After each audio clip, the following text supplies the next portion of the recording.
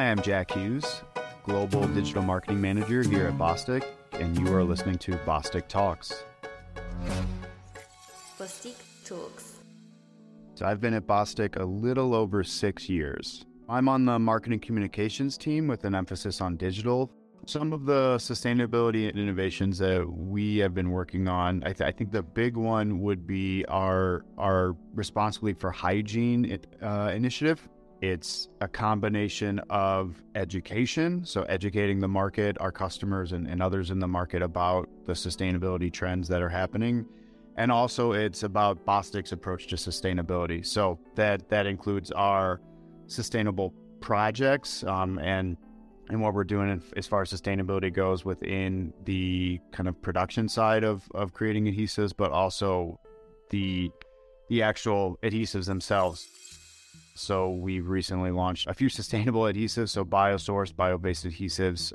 That is the Nupla Viva series, and we've got 3 versions of that out right now. 2 construction adhesives, so the construction portion of absorbent hygiene product, and then 1 wetness indicator. So essentially it indicates when a diaper has been soiled. And so we have some biosourced products that meet those needs. I've heard of Natracare and heard of Susie before in the industry because of her work. I know in her interview she mentioned the adhesive producers to work on a compostable adhesive, I believe is what she asked for. And that is, definitely something that we're working on. We also have projects going for compostable, for recyclable products. So it's something that we are definitely aware of in the industry. I guess first, I'll say that the adhesives that we use are incredibly safe. They meet all safety and regulatory requirements that are necessary for any of the products that our adhesives are included in. But we also know that consumers obviously have a strong desire for transparency, and Susie mentioned that in her discussion. And the industry as a whole, which would be producers like her, suppliers like us, we're all working and evolving to meet that need for transparency.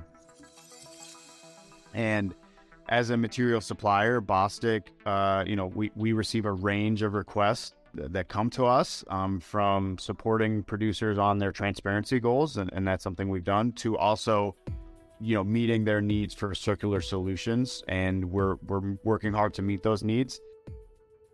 This is, our goal is for the adhesive to be an enabler to whatever end of life solution the producer of the product is aiming for. I would say the challenges that we're meeting are kind of threefold, or I'll cover kind of the 3 big ones that I see. So first is there isn't unanimous agreement across the industry on what the best end of life solution is for hygiene products. So Susie mentioned that she would like to see compostable. And there are other companies in the industry working on recyclability. So there's not that uniform consensus on what the end-of-life solution should be. So that could be very challenging for a supplier like Bostik when we're getting those different requests from different producers. 2, related to that, if tomorrow every producer in the market said, we want to move to all sustainable substrates like cotton or PLA or hemp or whatever it is, the challenge with that is currently there aren't enough of those materials available in the market to support that volume. I mean, billions upon billions of products, of absorbent hygiene products are produced every year. And right now there are just not enough materials to support that if all of those were to go sustainable tomorrow. But at the same time, producers, the producers within the industry can be reluctant to switch over to those more sustainable products completely until they know that there is enough demand from end consumers and enough supply from those growers or those producers of the sustainable materials.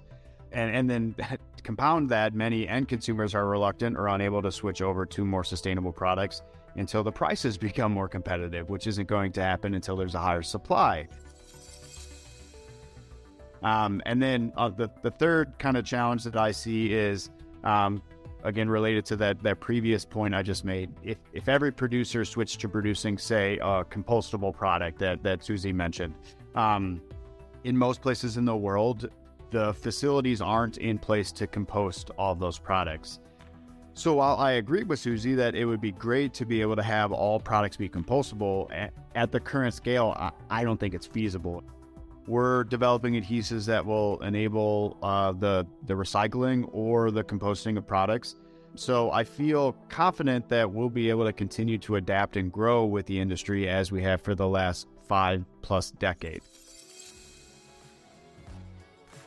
Thank you so much for following this episode. I hope these trends have inspired you and maybe even given you some ideas. If you want to learn more, you are invited to listen to Transitions, the series that deciphers these trends in depth. Goodbye.